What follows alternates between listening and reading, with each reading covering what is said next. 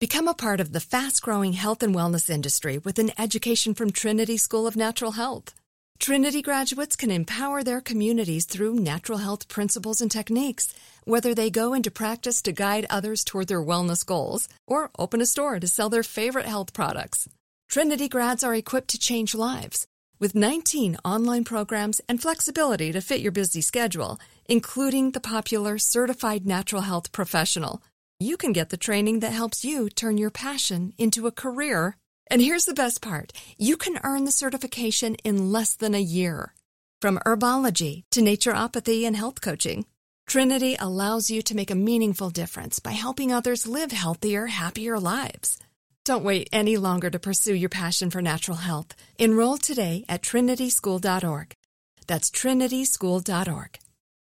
Focus Features presents Back to Black. I want people to hear my voice and just forget their troubles. Experience the music and her story. Know this, I ain't no Spice Girl. Like never before. That's my daughter. That's my Amy. On the big screen. I want to be remembered for just being me. Amy Winehouse, Back to Black, directed by Sam Taylor Johnson. Rated R, under 17, not a minute without parent. Only in theaters May 17th. Right here, right now. Find your beautiful new floor at Right Rug Flooring. Choose from thousands of in-stock styles, ready for next day installation, and all backed by the right price guarantee. Visit rightrug.com. That's RITERUG.com today to schedule a free in-home estimate or to find a location near you. 24-month financing is available with approved credit. For 90 years, we've been right here, right now. Right Rug Flooring. This is your moment, your time to shine, your comeback. You're ready for the next step in your career, and you want an education employers respect. So you're not just going back to school, you're coming back with Purdue Global. Backed by Purdue University, one of the nation's most respected public universities, Purdue Global is built for people who bring their life experience into the online classroom. Purdue Global, Purdue's online university for working adults. Start your comeback today at purdueglobal.edu. What's wagging my tails? I'm Robert Evans. This is Behind the Bastards. Sophie is giving me the thumbs up for that intro. This is a podcast. We talk about all the bad people, stuff you don't know about them, all that good jazz. My guest with me is James Heaney, actor, comedian. James, welcome to the show. Hi, it's a super big pleasure to come in here. I've listened to a lot of episodes. I've spoken towards the speakers in my car. This is the first time I'm going to get responses. I'm really happy about that. Well, I'm glad to hear that you shout at my disembodied voice. I like to imagine thousands of people doing that into their cars every morning. Whenever I see somebody else talking to themselves in the car, I imagine they're listening to Behind the Bastards. So do I. It's narcissism in my case, but it's very flattering in yours. Thank you. You know, I don't want to blow too much time, but I always start the first episode thinking to myself, gosh, this person could be me. Yeah. And then the second episode, I'm like, thank God there's some distance between myself and this monster. Well, James, you got anything you want to plug in the P-Zone before we drop sure into this would. episode? I'm part of the same network, Alchemy This. It's twice a week, Tuesdays and Thursdays, improv podcast with Kevin Pollak. Yes, that Kevin Pollak. And specifically, we have a live show at the Dynasty Typewriter Theater on May 7th at 8 p.m. Gosh, it would be great if everyone came. It would. Everyone, book a ticket to L.A., flood the theater. Do not let them not seat you. Oh, Demand absolutely to do be not. let in. Bring weaponry. Force your way in.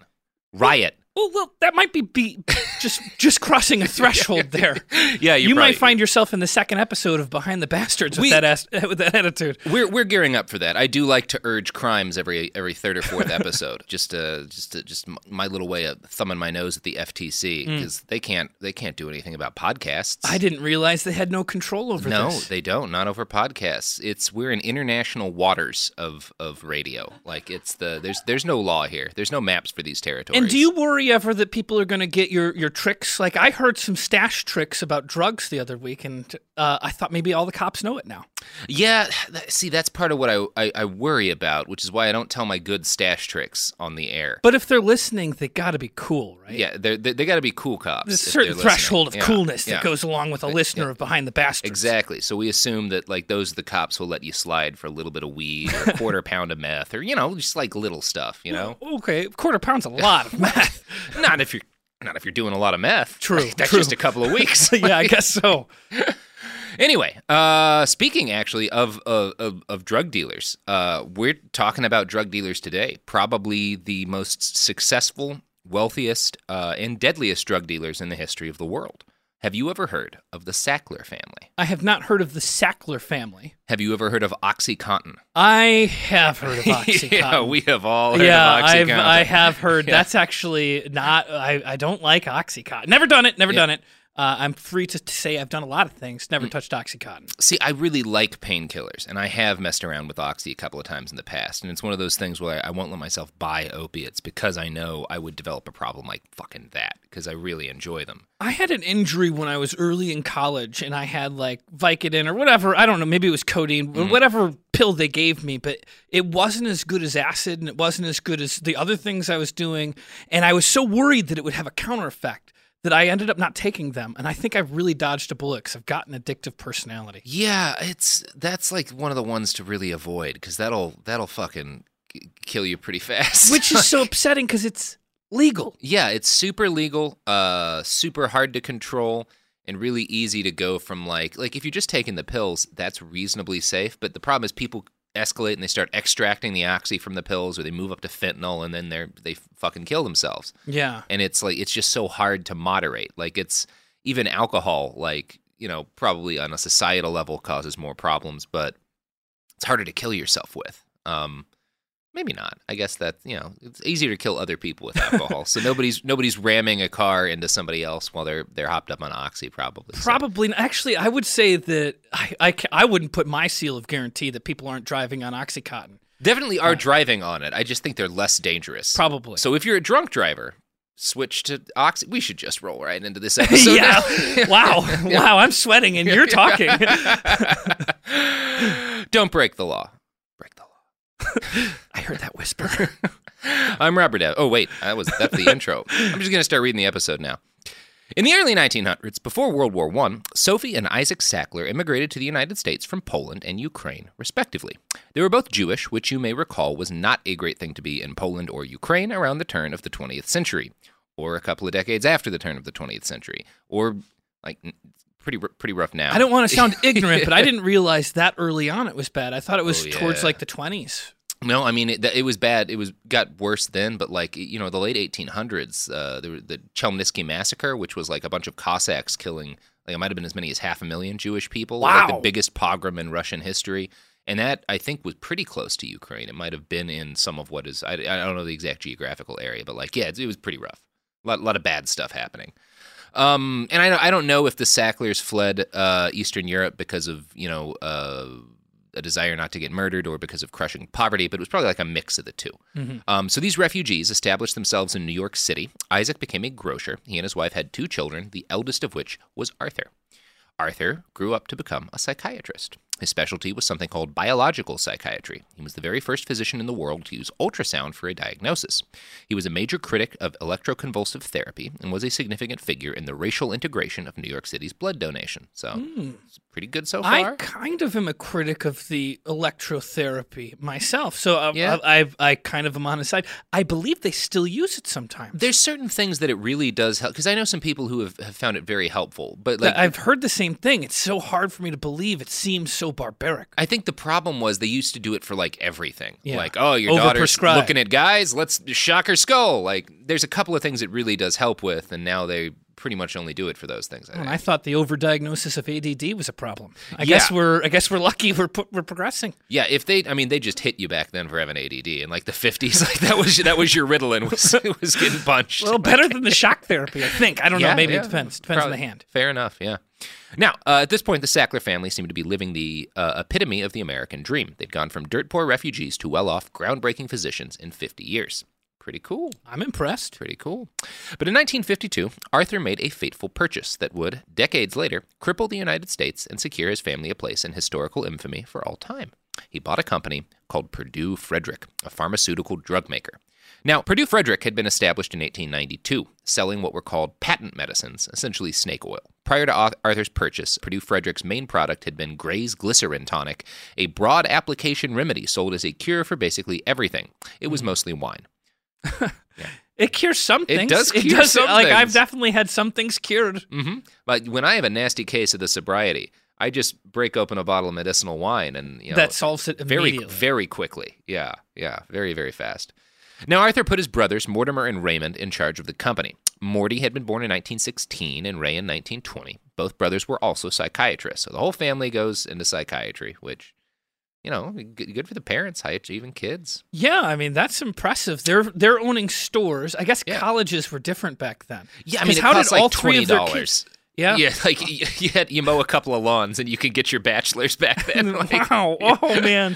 Yeah. It's one of those things. You look at, like, even in the 70s, you could work part-time and pay off college by the time you graduate, and it was like, don't make me cry on microphone right here. Now it costs as much as 2 new trucks, and that's not a great college. So all 3 kids were psychiatrists. Psychiatrists.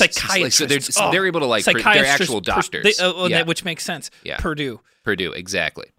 So Arthur put his brothers, Mortimer, he put them in charge of the company. So Arthur was free to devote himself to what was increasingly his passion, marketing. I'm going to quote from a fantastic Esquire article by Christopher Glazick. Quote, Arthur intuited that print ads in medical journals could have a revolutionary effect on pharmaceutical sales, especially given the excitement surrounding the miracle drugs of the 1950s, steroids, antibiotics, antihistamines, and psychotropics. In 1952, the same year that he and his brothers acquired Purdue, Arthur became the first ad man to convince the Journal of the American Medical Association, one of the profession's most august publications, to include a color advertorial brochure. So that's this guy's, well, that's the fucking problem. Yeah, that's like if you start marketing drugs, then that means you're spending money because you want to make more money. And is that not the whole fucking? Sorry, I don't know if there's a cursing on this. Yeah, there's plenty of cursing. Yes, there is, but it's just upsetting because that's the root of the problem. It should never have been like, marketing's where we're going to really make or break. Your marketing should be the doctor being like, you have this problem and this medicine will help for it. That's the only marketing drug should have. Yeah, you shouldn't be looking at color ads. Do you have these spots all over your bodies? Yeah. Well, how about a measles vaccine? Maybe I need this. Yeah, exactly. Nobody advertises do you want polio? Probably not. Yeah. Check out this new shot that'll take care. No, you just give people the polio vaccine so they don't get sick. Now, Purdue's first big hit was Librium, which was the first name Valium was marketed under. Arthur pitched Librium as the key to treating psychic tension, a phrase he invented because it sounded sexier than saying stress. Arthur suggested that psychic tension was the real cause of many maladies, from heartburn to bad poops. The tactic worked like fucking gangbusters. Valium became the most widely prescribed medication in the United States, the first drug to break the $100 million sales record. Arthur was quickly inducted into the Medical Advertising Hall of Fame, a thing which should not exist. No, it shouldn't exist. Why would you be proud of that? Now, this might be outside of your realm of thought, but was Valium kind of the trade-off of what they used to do lobotomies? Wasn't it? Is there? I think they were still lobotomizing people at this point. This is like the 50s, so if I'm not mistaken, this is when I think Rosemary Kennedy was her name, the JFK's youngest sister, when they scrambled her brains because she liked boys. So I think they were still doing that at this point. They were. But, so it has nothing, because I thought that lobotomies and Valium kind of had a crossover of they might have been it might have I just don't know that. I don't know either. I could see it helping with that. I've taken it recreationally a couple of times. When I was living in Guatemala, you could just pick it up from the corner store. So we would actually pick up Valium and hydrocodone, and it was that was your Thursday night or whatever. It was fun. I met this Irish biker who was biking all the continents. And now, when you say biker, I need to know the difference. Is it pedaling biker or motorcycle biker? Huge fucking motorcycle. Makes sense having hog. drugs. Yeah, sure. He spent 3 weeks just doing all of the Valium. I've never seen anyone do more fucking Valium. God, just crushing it up and railing 3 at a time. Yeah, that's just never been my party drug. No, I'm not a huge fan of it. but yeah, it sold very well for Arthur Sackler. So it was Arthur who began the Sackler family tradition of donating huge sums of money to museums. Some of this may have been honest generosity, but a lot of it was also a tax thing. When he created the Sackler Gallery at the Metropolitan Museum of Art, he gave it a huge collection of Chinese artifacts, but he required the museum to sell him the artifacts he was giving them for a very low price, what he'd paid originally in the 1920s when he'd acquired them, so he could then donate the artifacts back to the museum, but write them off at their 1960s value, so that he made net money donating these things to the museum. It sounds like a scam. Is that a scam? It's definitely. The only reason it's not a scam is because he has enough lawyers to sue you for calling it a scam. Oh, that's true. It sounds like the art version of a shell company. It's absolutely that. Like, it's legally distinct from a scam because he can afford to pay lawyers. Like, yeah, exactly. But it's the same thing as like that guy on the street corner putting like a dot or whatever underneath a bunch of cups and asking you to bet on which. Like, it's a con for sure. Now, Jillian Sackler, Arthur's third wife, does call this allegation fake news, so that should tell you another little thing. When was that? That was recently. Oh, I was going to say, that's a very new term. Yeah, that was but very that also recently. Makes sense, third wife. He had to re-up a couple of times. Yeah, I think they all did.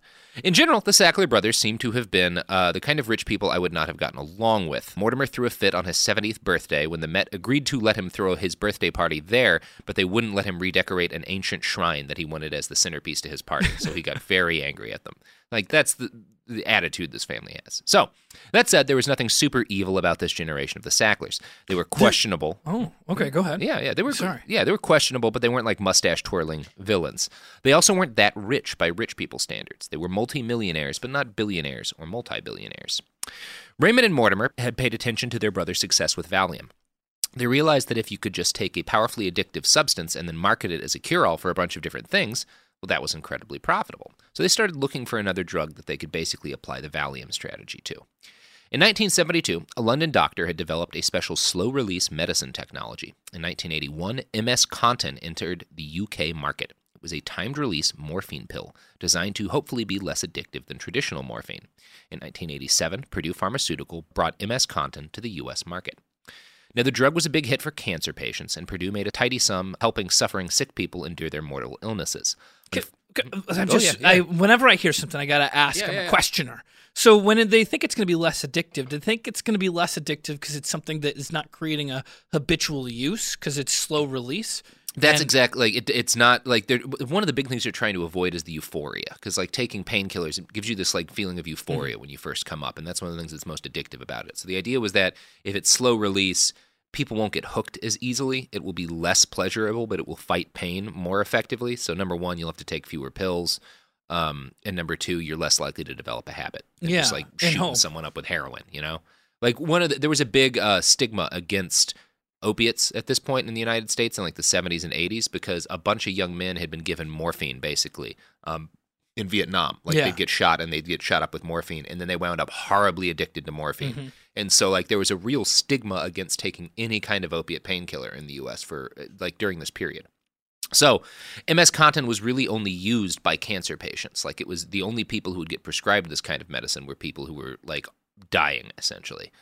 So, you know, Purdue made a decent amount of money off of it, but it was impossible to make a lot of money off of it because it wasn't being prescribed for anything but mortal illnesses. MS Contin was unlikely to ever become a Valium-level seller, and that was a problem for Purdue Pharmaceuticals. Fortunately for the Sackler family, and unfortunately for the entirety of rural America, in 1986, two doctors published an article in a medical journal that suggested, based on a 38-patient study, that long-term opiate use was safe for patients without a history of drug abuse.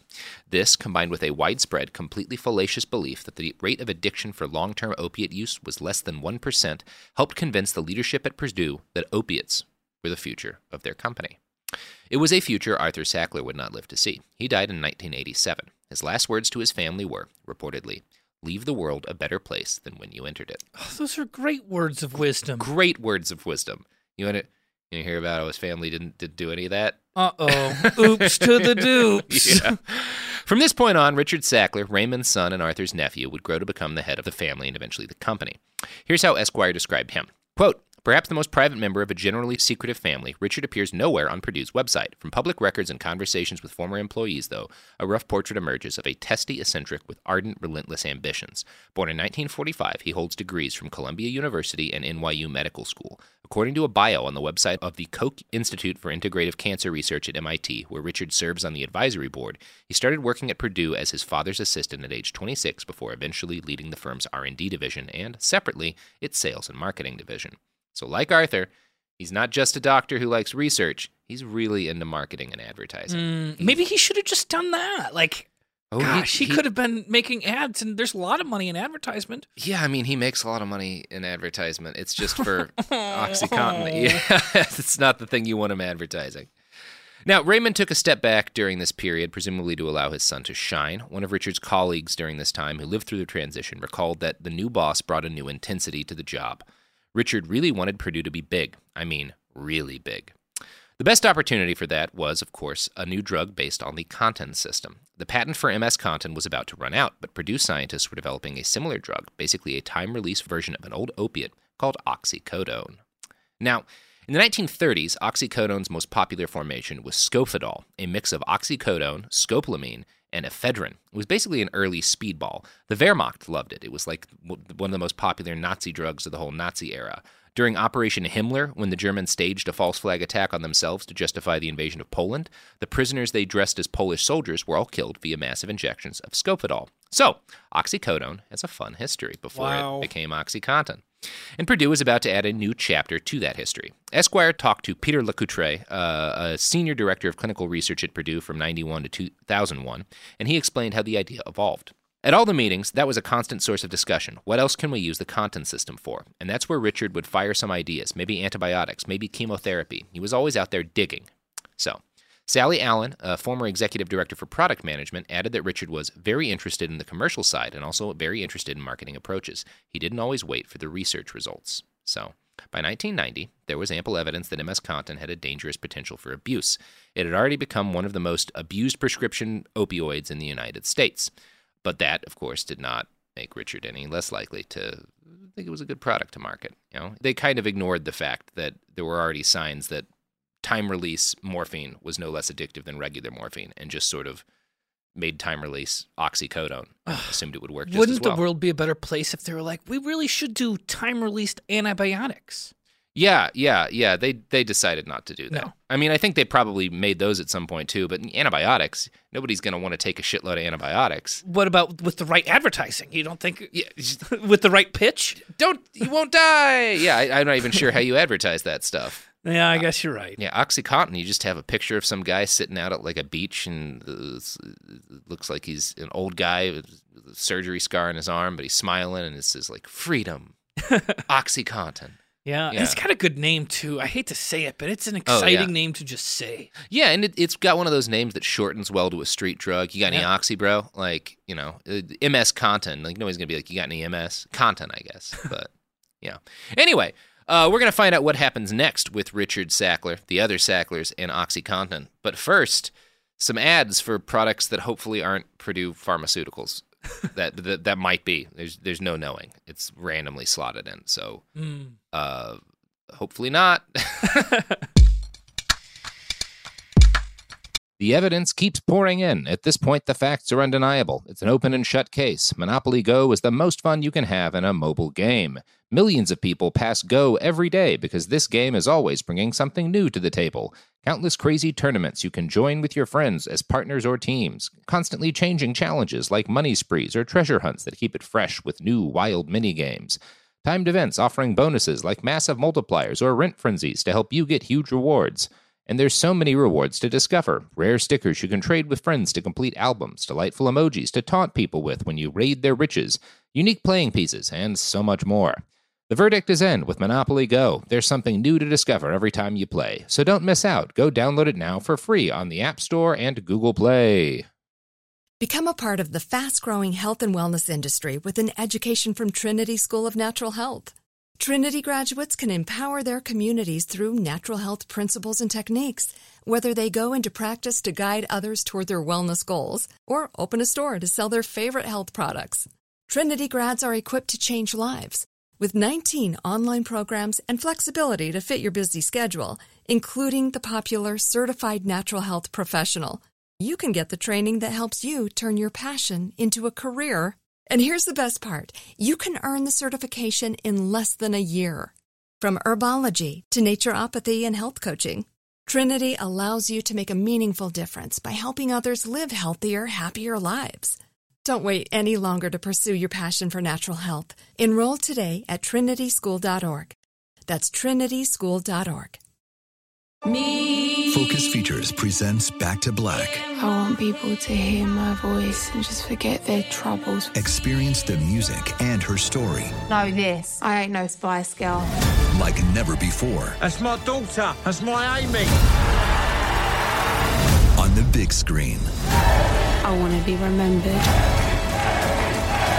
for just being me. Amy Winehouse, Back to Black, directed by Sam Taylor Johnson. Rated R, under 17, not a minute without parent. Only in theaters May 17th. Now I'd like to introduce you to Meaningful Beauty, the famed skincare brand created by iconic supermodel Cindy Crawford. It's her secret to absolutely gorgeous skin. Meaningful Beauty makes powerful and effective skincare simple, and it's loved by millions of women. It's formulated for all ages and all skin tones and types, and it's designed to work as a complete skincare system, leaving your skin feeling soft, smooth, and nourished. I recommend starting with Cindy's full regimen, which contains all 5 of her best-selling products, including the amazing youth-activating Melon Serum. This next-generation serum has the power of melon leaf stem cell technology. It's melon leaf stem cells encapsulated for freshness and released onto the skin to support a visible reduction in the appearance of wrinkles. With thousands of glowing 5-star reviews, why not give it a try? Subscribe today and you can get the amazing Meaningful Beauty system for just $49.95. That includes our introductory 5-piece system, free gifts, free shipping, and a 60-day money-back guarantee. All of that available at meaningfulbeauty.com. We're back. So, in 1995, Purdue Pharmaceutical convened a series of focus groups with physicians trying to decide if they'd be willing to prescribe OxyContin, the company's new drug, for non-cancer pain. Most doctors were unwilling to do this. They worried about getting their patients horribly addicted to a dangerous drug and perhaps igniting an opioid epidemic. Purdue learned that physicians did want a long-lasting pain reliever that was less addictive than morphine. It was considered kind of like the holy grail of medicine at that point. Mm-hmm. Now, they didn't have such a drug. OxyContin was just as addictive as the old pills, perhaps even more addictive. But the focus groups taught them that there was an incredible potential in selling such a product, whether or not they actually had one. In 1995, Purdue Pharmaceutical released OxyContin onto the open market. At the company launch party for the new drug, Richard Sackler compared the launch of OxyContin to a natural disaster, asking the audience to imagine a blizzard or a hurricane, and saying, "The launch of OxyContin tablets will be followed by a blizzard of prescriptions that will bury the competition. The prescription blizzard will be so deep, dense, and white." Oh, wow. Richard, no, don't, you know what you're doing. You know. He must have suspected. Yeah. It sounds like he was thinking money was more important than people. Sounds like that might have been his only motivating factor. Yeah. The predecessor drug, MS-Contin, had a reputation for being very prone to abuse. Many patients had figured out how to crush it and extract pure oxycodone, thus getting past that nasty time-release thing and giving them a much more addictive drug. So Purdue instructed its sales staff to lie to doctors and say that this could not be done with OxyContin, even though their own internal studies showed that it was actually super easy to do with OxyContin. Well, I mean, I might be wrong. I grew up in the 90s, but was it a new invention, crushing pills? Because that's always been like, oh, you want that? Just crush it up. They didn't think that was part of they did. An abuse strategy? They did. They knew it could be done. They'd done studies showing that it was really easy to extract pure oxycodone from OxyContin. They just lied to doctors and said that it couldn't be done. Well, that'll do the trick. Yeah, exactly. It was like, it's really hard to make a pill people can't crush and then purify and snort. Why don't we just lie? Yeah, this pill is fortified with iron. Who can bend iron? Superman? Superman? Yeah, you can't crush this pill. They have one trial pill that's just made out of steel, and they're like, look, you can't crush it. Don't try the others. Don't try the others. Do not try the others. And don't use that Ginsu knife. Now, as a pending Massachusetts lawsuit against the company alleges, quote, doctors had the crucial misconception that OxyContin was weaker than morphine, which led them to prescribe OxyContin much more often. In 1997, Michael Cullen, a Purdue executive, wrote this letter to Richard Sackler. Since oxycodone is perceived as being a weaker opioid than morphine, it has resulted in OxyContin being used much earlier for non-cancer pain. Physicians are positioning this product where Percocet, hydrocodone, and Tylenol with codeine have traditionally been used. It is important that we be careful not to change the perception of physicians towards oxycodone when developing promotional pieces, symposia, review studies, articles, etc. Sackler's response to this was short and sweet. I think that you have this issue well in hand. So again, they think it's not addictive. Don't tell them the truth. Yeah, they know what they're doing. That same year, Michael Friedman, the company head of sales, emailed his boss with similar concerns, correcting the false impression that doctors had about Oxy would be bad for business. Quote, "It would be extremely dangerous at this early stage in the life of the product to make physicians think the drug is stronger or equal to morphine. We are well aware of the view held by many physicians that oxycodone is weaker than morphine. I do not plan to do anything about it." Again, Richard Sackler replied, "I agree with you." He then asked, "Is there a general agreement? Or are there some holdouts? Everybody on the board about lying to doctors? We all in the same boat here? Yeah, it's pretty blatant criming. I mean, and there's a paper trail for this. It seems like thousands of emails. And unless I'm wrong, they're still selling OxyContin today, right? Oh, I mean, yeah. Yeah, I mean, unless it was this morning that there was a breaking news I missed. You're not going to stop selling OxyContin. And this is all like you don't have exclusive access to this information? No. There's been a number of big stories. We'll get to that in a little bit, how this all came out. All right. Sorry. No, it's all good. Now, all this was divulged as a result of a lawsuit filed by the state of Kentucky against Purdue in 2015. As you'd expect, the company had a ready explanation as to what Sackler and his executives did was not fraud. Here's ProPublica. Quote, Sackler, it said, supports that the company accurately disclosed the potency of OxyContin to healthcare providers. He takes great care to explain that the drug's label made it clear that OxyContin is twice as potent as morphine, Purdue said. Still, Purdue acknowledged it had made a determination to avoid emphasizing OxyContin as a powerful cancer pain drug out of a concern that non-cancer patients would be reluctant to take a cancer drug. So we didn't lie to doctors. We just didn't emphasize the truth so that people would keep taking the pills. So that's different from a lie. Yeah, it's not really that different from a lie. It's not really. It's kind of just a lie. It's a lie. Yeah, it's kind of just a lie. Now, documents released from the Kentucky suit, as well as a lawsuit in Massachusetts, paint a picture that puts Richard Sackler square in the middle of Purdue's strategy to sell a shitload of OxyContin by lying about how strong it was. 7 other Sackler family members were also implicated.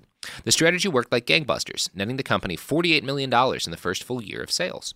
In an email to the company, Richard noted, "Clearly, this strategy has outperformed our expectations, market research, and fondest dreams." So $48 million, this is back in the 90s, This right? is 1996, I think. Okay, yeah. cool. Yeah, that's the first year. 3 years later, after tens of millions more in sales, he emailed this to an executive at Purdue. Quote, "You won't believe how committed I am to make OxyContin a huge success. It is almost that I dedicated my life to it. After the initial launch phase, I will have to catch up with my private life again." Just working too hard, lying to doctors. Poor guy. It sounds like he's got psychic stress. Yeah, or psychic... he should try some Librium. Yeah, try some Librium. I hear it's great for psychic stress. It's so liberating. It's liberating. It wasn't psychic stress. What's it called? Psychic... No, I think that's the stress? term he That used. was the word? Okay, yeah, psychic stress. Yeah, I think that was the term he used. Yeah. Now, when he was deposed in Massachusetts, Richard Sackler denied that he had participated in any kind of gigantic lie to trick doctors into overprescribing OxyContin. According to ProPublica, he, quote, offered benign interpretations of emails that appeared to show Purdue executives or sales representatives minimizing the risks of OxyContin and its euphoric effects. He denied that there was any effort to deceive doctors about the potency of OxyContin and argued that lawyers for Kentucky were misconstruing words such as stronger and weaker used in email threads. The term stronger in Friedman's email, Sackler said, meant more threatening, more frightening. There is no way that this intended or had the effect of causing physicians to overlook the fact that it was twice as potent. We weren't saying it's not stronger. We're saying it's not more threatening than morphine. It's just a little pill. It's not scary. Morphine comes in a needle sometimes. That's scary. Well, I guess, I mean, I am not defending them. I already think they're a bunch of shitbags. Yeah. But honestly, there should be more questions about this. Why did they not ask? Okay, strength is one thing. The potency seems like a very scientific question to ask. Yeah, I mean, it does. It seems like a lot of doctors fell down on the job here. Yeah, we'll get into why in a little bit because they there's some doctors being shady as fuck in this story too. Actually, quite a lot of them. Not surprising at all. Not surprising at all. Hey, man. You got a lot of fucking student loans to pay back when you get that MD. Like, you write some pill prescriptions, that makes that shit easier.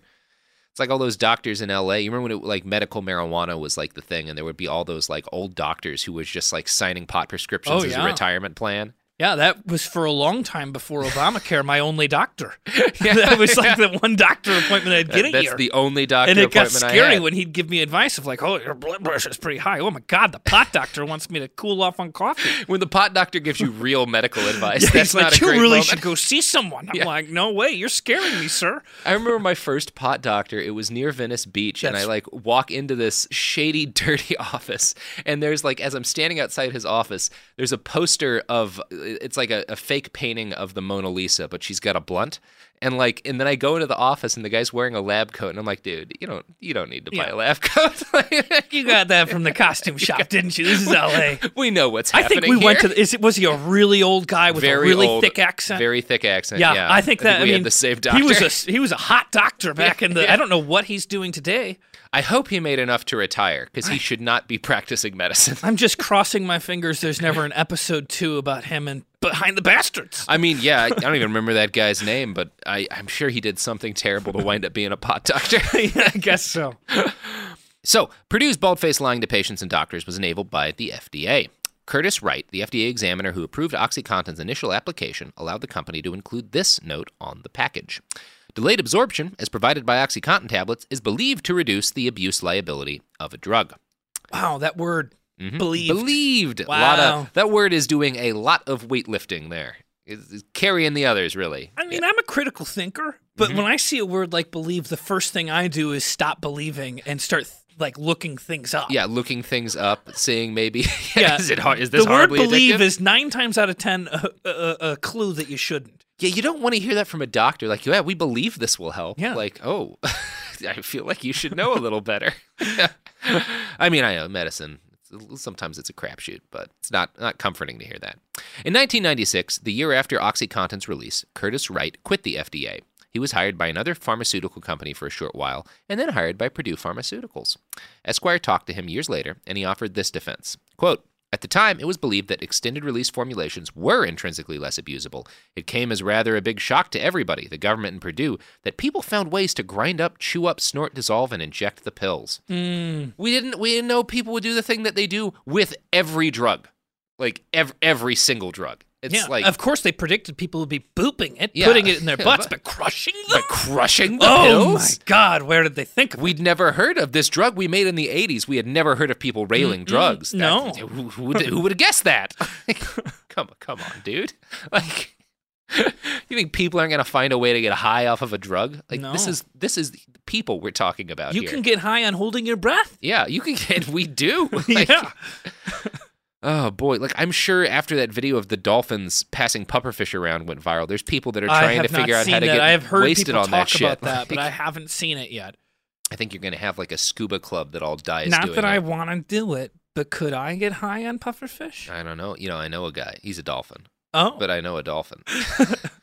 Okay, we'll talk afterwards. We'll talk afterwards. I don't want to get the DEA on my ass for selling dolphin drugs. Yeah. So a major part of OxyContin's success was Purdue's novel strategy of declaring a war on pain. Over the course of the late 1990s, they poured millions and millions of dollars into backing doctors who supported opioid treatment for chronic pain. These doctors formed advocacy groups like the American Pain Society, the American Academy of Pain Medicine, and Purdue's own lobbying organization, Partners Against Pain. Partners. You, me, and this crippling pill addiction. Oh my God. Are all And partners against pain. Did they really call it a war on pain? Yeah. And yeah. that was, I'm not great at history, but that's the same time the war on drugs was going on. Yeah, Is that like a guerrilla, like clandestine war that we were running? Yeah. It's Same like thing, it's right? like the war in Nicaragua where That's like this, yeah. So that's kind of similar. If we have a war on drugs and a war on pain using OxyContin, using OxyContin, which is different from a drug for reasons. It's supplying arms to the Taliban. Okay, that's a different story, but it seems like that's what the war on drugs would be. It's like when we sold missiles to Iran while giving missiles to Iraq to fight Iran. Like, it's the vat of drugs. That's the lines I'm making. Yeah. These groups, which many consider to just be fronts for big pharma, operated by crooked doctors, pushed regulators to treat pain like the fifth vital sign. They advocated for a 10-point pain scale, which doctors should ask patients about during every visit. An internal Purdue strategy document explained that the goal of this was to, quote, attach an emotional aspect to non-cancer pain. This would hopefully cause doctors to treat it more seriously and aggressively, aka with OxyContin. Now, up until that point, pain had, to a certain extent, been something chronic sufferers just dealt with. There were obviously attempts to mitigate it as best as possible, but complete cessation of pain was seen as simply unrealistic, and the risk of giving chronic pain sufferers morphine was considered too high. With OxyContin, Purdue changed all that.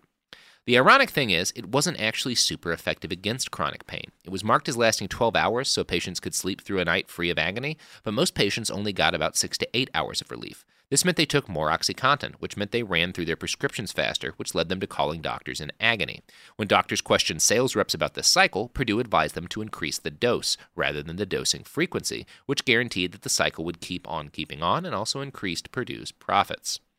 Now, doctors aren't dumb, and many of them were hesitant about some of the claims Purdue was making. They were particularly Can I pause you Yeah. for a moment? Yeah. Now, when I, like, everything with OxyContin right now, I understand that's its own beast.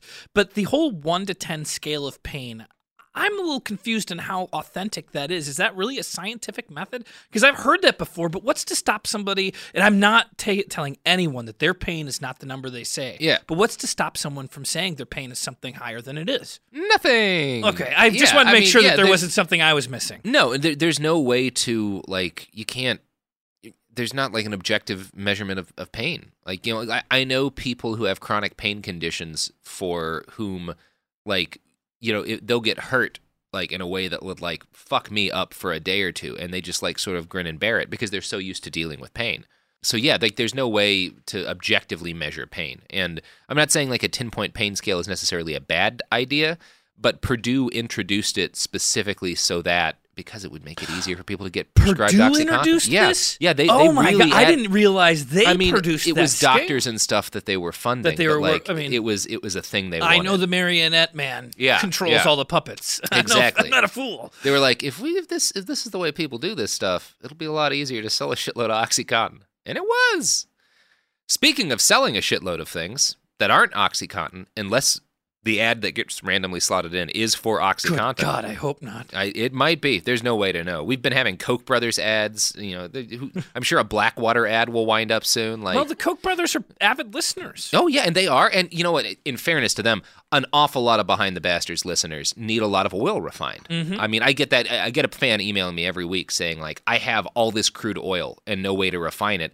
Do you know where I can do that in such a way that it pollutes the Bay of Galveston beyond ecological salvage? And I say the Koch brothers. Oh, wow. Yeah. That's They're nice great of for you. that. So, if you need your crude oil refined, check out the Koch brothers refineries. And if you need anything else that we advertise, products. The evidence keeps pouring in. At this point, the facts are undeniable. It's an open and shut case. Monopoly Go is the most fun you can have in a mobile game. Millions of people pass Go every day because this game is always bringing something new to the table. Countless crazy tournaments you can join with your friends as partners or teams. Constantly changing challenges like money sprees or treasure hunts that keep it fresh with new wild mini-games. Timed events offering bonuses like massive multipliers or rent frenzies to help you get huge rewards. And there's so many rewards to discover. Rare stickers you can trade with friends to complete albums, delightful emojis to taunt people with when you raid their riches, unique playing pieces, and so much more. The verdict is in with Monopoly Go. There's something new to discover every time you play. So don't miss out. Go download it now for free on the App Store and Google Play. Become a part of the fast-growing health and wellness industry with an education from Trinity School of Natural Health. Trinity graduates can empower their communities through natural health principles and techniques, whether they go into practice to guide others toward their wellness goals or open a store to sell their favorite health products. Trinity grads are equipped to change lives with 19 online programs and flexibility to fit your busy schedule, including the popular Certified Natural Health Professional. You can get the training that helps you turn your passion into a career. And here's the best part. You can earn the certification in less than a year. From herbology to naturopathy and health coaching, Trinity allows you to make a meaningful difference by helping others live healthier, happier lives. Don't wait any longer to pursue your passion for natural health. Enroll today at trinityschool.org. That's trinityschool.org. Focus Features presents Back to Black. I want people to hear my voice and just forget their troubles. Experience the music and her story Know this, I ain't no Spice Girl. like never before That's my daughter. That's my Amy. on the big screen. I want to be remembered for just being me. Amy Winehouse, Back to Black, directed by Sam Taylor Johnson. Rated R, under 17, not a minute without parent. Only in theaters May 17th. Now I'd like to introduce you to Meaningful Beauty, the famed skincare brand created by iconic supermodel Cindy Crawford. It's her secret to absolutely gorgeous skin. Meaningful Beauty makes powerful and effective skincare simple, and it's loved by millions of women. It's formulated for all ages and all skin tones and types, and it's designed to work as a complete skincare system, leaving your skin feeling soft, smooth, and nourished. I recommend starting with Cindy's full regimen, which contains all 5 of her best-selling products, including the amazing youth-activating Melon Serum. This next-generation serum has the power of melon leaf stem cell technology. It's melon leaf stem cells encapsulated for freshness and released onto the skin to support a visible reduction in the appearance of wrinkles. With thousands of glowing 5-star reviews, why not give it a try? Subscribe today and you can get the amazing Meaningful Beauty system for just $49.95. That includes our introductory 5-piece system, free gifts, free shipping, and a 60-day money-back guarantee. All of that available at meaningfulbeauty.com. We're back! So, as I was saying, doctors are not dumb, and many of them were hesitant about some of the claims Purdue was making. They were particularly concerned about whether or not OxyContin caused euphoria. If you've never taken opiates recreationally, you should know that they have a strong mood-altering component. Painkillers work on your emotions, too. You feel very happy, especially when coming up. It's kind of incredible. Of course, this is something that concerns doctors, because euphoria is the most addictive thing in the world.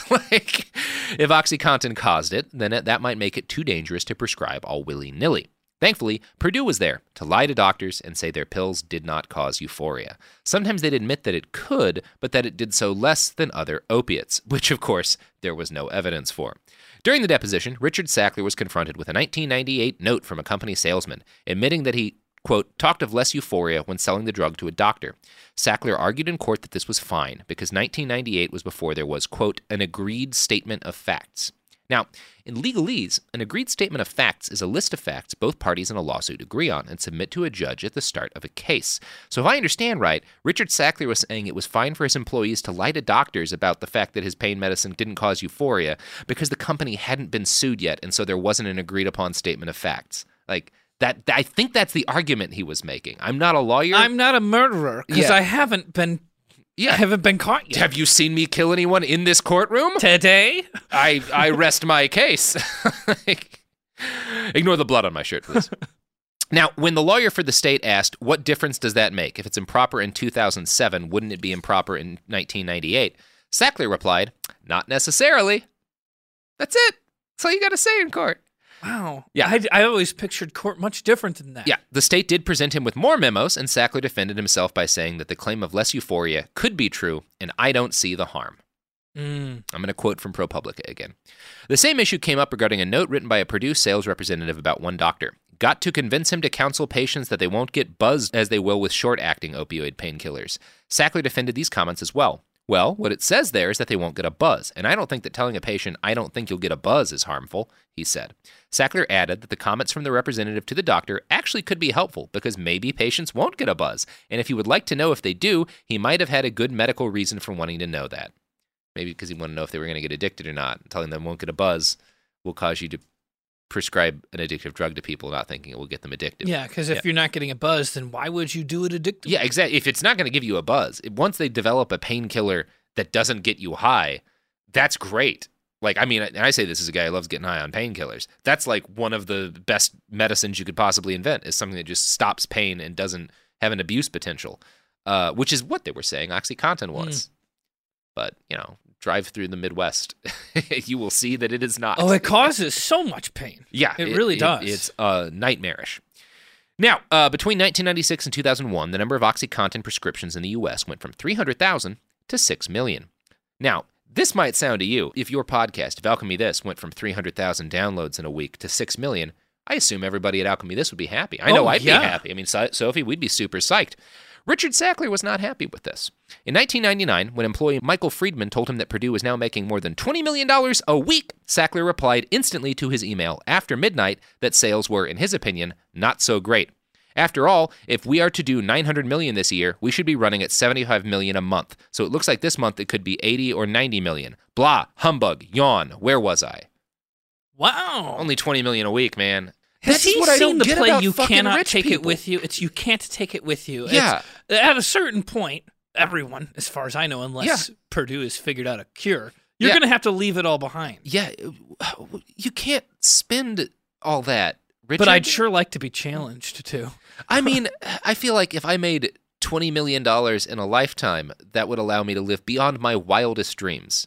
That's enough money for a Zeppelin. If I had 3 months' rent in the bank today, I wouldn't be crying myself home. This is one of those things. I think it's actually dangerous to like talk jokingly too much about like guillotines and stuff, but like when you look at people living this way and then you realize that like something like 70% of Americans have less than $1,000 in the bank, it's like, where do you think this is going to end, buddy?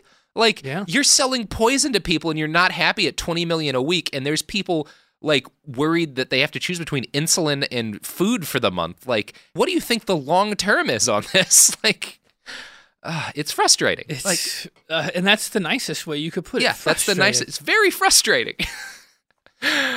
Now, by 2001, Purdue held more than half of the market share for long-acting opioids. That year was also the first year annual sales of OxyContin broke $1 billion. So in the span of 5 years, OxyContin sales went from $48 million in a year to $1 billion in a year. The New York Times article that announced this noted that these sales were, quote, even more than Viagra. If you have found a way to sell people something that they want more than erections, you're selling a drug. Like a dangerous drug. Like I feel like that's across the board true. Yeah. Now, that New York Times report also noted that the drug had been involved in the deaths of at least 120 people. In the year 2000, the Sackler family was warned that a journalist was, quote, sniffing around the OxyContin abuse story. The family discussed this threat during their next board meeting and crafted... Wait, this is only the year 2000? We're just up to 2000, yeah. I knew somebody that died of OxyContin before the year 2000. Mm-hmm. How is there only 120 cases of people dead then? Oh, there were more, but like this is just what they'd confirmed. Like we're talking about like journalists digging into it before this was common knowledge. So they had found 120 cases, but like obviously there were probably thousands at that point. Yeah, that's crazy that they're only starting to discover. I guess in my world, I thought that was something not to go to. It's not my therapy session, but when I was younger, people were taking OxyContin and it was not that bad. Like, everybody was like, oh, this is just a pill that you get from the doctor's office, and they'd abuse the shit out of it. And it's like, well, at least it's not heroin. But then obviously the next step is heroin. Yeah, the next step is heroin, and then you wind up in that fentanyl shit, and then you die. Yeah. I don't think fentanyl was around when I was a kid. No, fentanyl, that's now. Yeah, they were just moving to heroin. Thank then. God. Jeez. Sorry. Scary stuff. When I hear them say 120 people dead in 2000, I'm like, that can't be that true. was just like who the New York Times could confirm. It's like, I mean, I assume there was a lot of legwork behind Probably. that. I wouldn't be surprised if maybe the pharmaceutical company was trying to hide it. That's exactly what we're about to get to. So the family discussed this threat during their next board meeting and crafted a response that was, their goal was that the response, quote, deflects attention away from the company owners. So the Sacklers, who made up the majority of the Purdue board, when they hear that a journalist is sniffing around, is like, okay, well, they're going to probably figure out that a lot of people are dying on Oxy, but we got to keep our names out of this shit. We don't want to hurt the family. Sounds a little bit like the mob. Shortly thereafter, Time put together an article on OxyContin deaths. Concerned Purdue employees asked Richard Sackler, then the CEO, about this. He wrote that the Times coverage was not, quote, balanced, blamed the deaths on drug addicts, and assured them, we intend to stay the course and speak out for people in pain who far outnumber the drug addicts abusing our product. Wow, that sounds like such a familiar tone. Yeah. I don't know. It's reminiscent of arguments I've heard from idiots to this day. Yeah, unnamed idiots. Yeah. In 2001, there were about 8 drug overdose deaths for every 100,000 Americans. By 2010, that number had almost doubled to 15 deaths per 100,000. On a national scale, this equated to tens of thousands of new dead people, and most of them were dying from opiate painkillers, including OxyContin. Now, many of them were actually ODing on heroin, but it just so happened that most of those deaths were, of course, folks who got hooked initially on an opiate painkiller, like our good friend OxyContin. In January of 2001, Richard Sackler received a request for help from a Purdue sales associate. The rep had been to a community meeting at a local high school, convened by a group of mothers whose kids had all overdosed and died on OxyContin. Quote, statements were made that OxyContin sales were at the expense of dead children, and the only difference between heroin and OxyContin is that you can get OxyContin from a doctor. The very next month, a story dropped that 59 people had died in a single month from OxyContin in the state of Massachusetts. Richard's response was this, quote, this is not too bad. It could have been worse. Yeah, could have been more people. It will be soon. The very next week, a mother wrote a letter to Purdue Pharmaceutical, stating, quote, My son was only 28 years old when he died from OxyContin on New Year's Day. We all miss him very much, his wife especially on Valentine's Day. Why would a company make a product that strong, 80 and 160 milligram, when they know it will kill young people? My son had a bad back and could have taken Motrin, but his doctor started him on Vicodin, then OxyContin, then OxyContin SR. Now he is dead. A Purdue staff member responded to this by saying simply, I see a liability issue here. Any suggestions? That was like the company response. It's like, oh, this mom's... We might get sued over this. Like, no other concerns. Later that month, Richard Sackler finally came up with a solution to this problem so many people were whining about for some reason. He wrote in a confidential company email, quote, we have to hammer on the abusers in every way possible. They are the culprits and the problem. They are reckless animals. According to a state of Massachusetts lawsuit filed like this year, quote, Richard followed that strategy for the rest of his career. Collect millions from selling addictive drugs and blame the terrible consequences on the people who became addicted. By their misconduct, the Sacklers have hammered Massachusetts families in every way possible, and the stigma they used as a weapon made the crisis worse. So, get people addicted to a drug, then encourage the criminalization of that abuse and attack the users themselves, which will, of course, make people less likely to get help, which will make them more likely to buy more of your drug. When you're actually a victim. Keeps you buying Oxy. The only thing that would make it worse is if the Sackler family started investing in privatized prisons. Tell me they didn't. Tell me they didn't. I mean, actually, they may have. A lot of their money's dark, but we will get to what they spend their money on little bit later. Oh, no. Yeah, Don't tell me. It's pretty bad. This strategy worked for a little while, but by 2010, the nation had started to wake up to the dangers of OxyContin, and Purdue was forced to carry out what Esquire describes as a breathtaking pivot. Quote, embracing the arguments critics had been making for years about OxyContin's susceptibility to abuse, the company released a new formulation of the medication that was harder to snort or inject. Purdue seized the occasion to rebrand itself as an industry leader in abuse-deterrent technology. The change of heart coincided with two developments. First, an increasing number of addicts, unable to afford OxyContin's high street price, were turning to cheaper alternatives like heroin. Second, OxyContin was nearing the end of its patents. Purdue suddenly argued that the drug it had been selling for nearly 15 years was so prone to abuse that generic manufacturers should not be allowed to copy it. 3 years later, on April 16, 2013, the day several OxyContin patents were set to expire, the FDA gave Purdue what they wanted, banning anyone else from selling generic OxyContin. Purdue basically extended the profitability of their chief cash cow by arguing that it was too dangerous to let anyone else sell. And did that stand? Yeah. So now I have mixed feelings. I think it's awful, and there should not be generic versions of OxyContin out there. Yeah. So less is better no matter how you put it. You don't want to just give more weapons to people just because one person has it.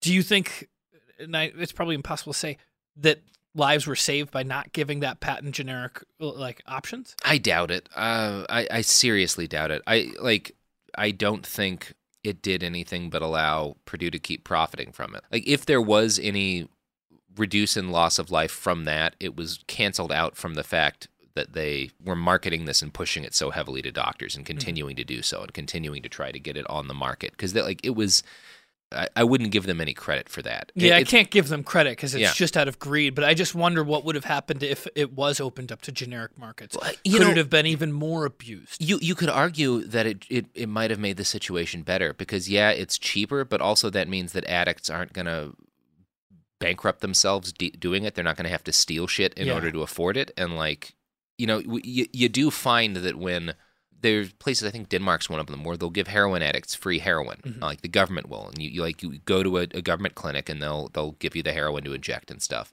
and they find out that number one, it doesn't create more addicts, and number two, the government saves money because they're not out committing crimes, they're not breaking into houses and stealing shit in order to so. You could argue that it, again, made things worse on the addicts by there not being a generic available, even though it's not great for people to be addicted to Oxy. It's one of those hard questions that is above my brain scale. And you also might argue that it killed more people because OxyContin is safer than heroin. And if you can't afford OxyContin, you're just going to go to heroin or fentanyl. Yeah, actually, that's true. Yeah, you could argue that if there was just cheap Oxy, maybe we'd have a few more addicts, but we'd have less overdoses. So, I think they might have killed more people that way. Now, Richard Sackler's personal attitude towards the harm his drug was doing is illustrated by the case of Purdue, Germany. According to ProPublica, quote, Sackler pushed company officials to find out if German officials could be persuaded to loosen restrictions on the selling of OxyContin. In most countries, narcotic pain relievers are regulated as controlled substances because of the potential for abuse. Sackler and other Purdue executives discussed the possibility of persuading German officials to classify OxyContin as an uncontrolled drug, which would likely allow doctors to prescribe the drug more readily, for instance, without seeing a patient. Fewer rules were expected to translate into more sales, according to company documents disclosed at the deposition. In other words, in Germany and all across the EU, Richard Sackler's goal was to be able to sell OxyContin not as a prescription medication, but as an uncontrolled painkiller. And that's not the same as over-the-counter?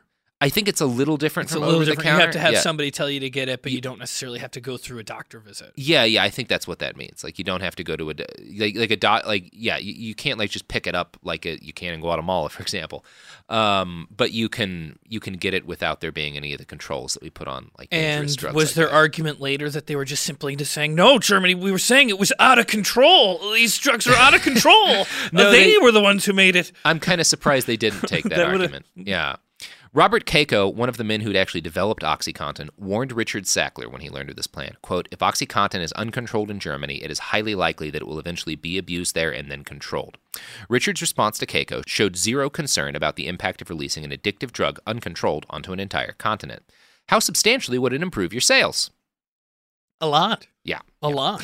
When the German government ruled that OxyContin would be treated like any other addictive narcotic, Richard asked if it was possible to appeal. A German Purdue executive told him that this was not possible, and Sackler wrote back, tersely, when we are next together, we should talk about how this idea was raised and why it failed to be realized. I thought it was a good idea if it could be done. I'm sorry. What year was this? Just generally, is this more recent? Is this this is like in the late 2000s. Late 2000s. This is pretty recently. Yeah.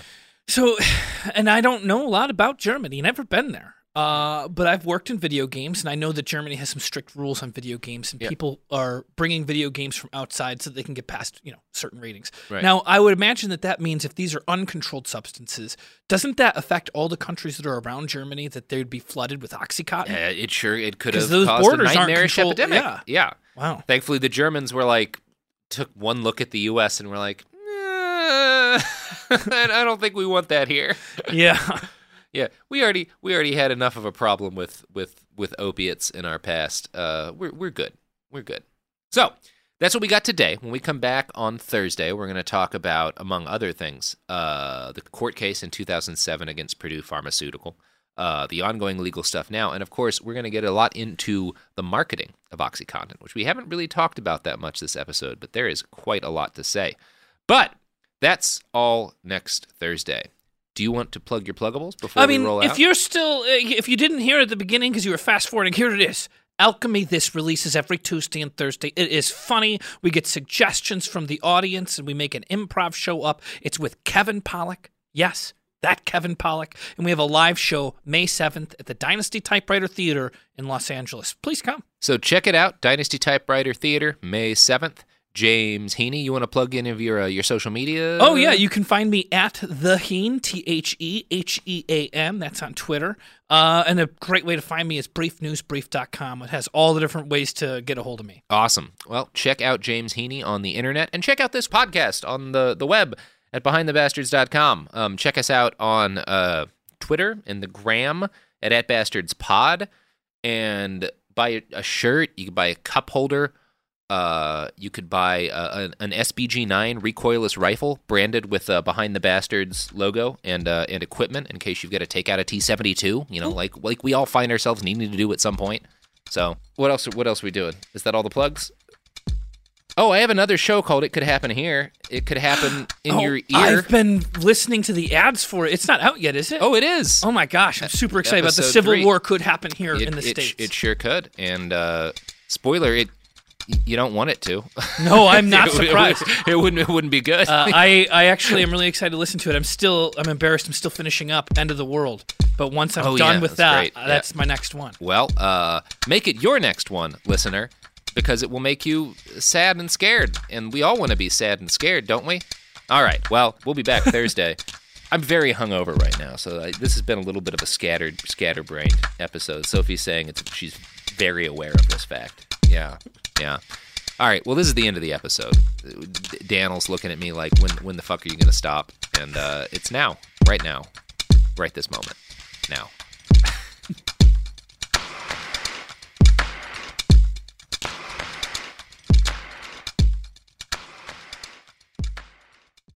Become a part of the fast-growing health and wellness industry with an education from Trinity School of Natural Health. Trinity graduates can empower their communities through natural health principles and techniques, whether they go into practice to guide others toward their wellness goals or open a store to sell their favorite health products. Trinity grads are equipped to change lives with 19 online programs and flexibility to fit your busy schedule, including the popular Certified Natural Health Professional. You can get the training that helps you turn your passion into a career. And here's the best part. You can earn the certification in less than a year. From herbology to naturopathy and health coaching, Trinity allows you to make a meaningful difference by helping others live healthier, happier lives. Don't wait any longer to pursue your passion for natural health. Enroll today at trinityschool.org. That's trinityschool.org. Right here, right now. Find your beautiful new floor at Right Rug Flooring. Choose from thousands of in-stock styles, ready for next day installation, and all backed by the right price guarantee. Visit rightrug.com. That's RITERUG.com today to schedule a free in-home estimate or to find a location near you. 24-month financing is available with approved credit. For 90 years, we've been right here, right now. Right Rug Flooring. What kind of fun is waiting for you at Kings Island? The holy cow, we're way too high and here comes the drop kind of fun. The make a splash all summer kind of fun. The I can't believe I ate that whole funnel cake. Let's get another kind of fun. But most importantly, at Kings Island, you'll find for the fun of it kind of fun. Don't wait to start your fun season. Kings Island is now open on weekends. Hey guys, it is Ryan. I'm not sure if you know this about me, but I'm a bit of a fun fanatic when I can. I like to work, but I like fun too. It's a thing. And now the truth is out there. I can tell you about my favorite place to have fun. Chumba Casino. They have hundreds of social casino style games to choose from with new games released each week. You can play for free anytime, anywhere. And each day brings a new chance to collect daily bonuses. So join me in the fun. Sign up now at ChumbaCasino.com. No purchase necessary. VGW Group. Void where prohibited by law. See terms and conditions. 18+.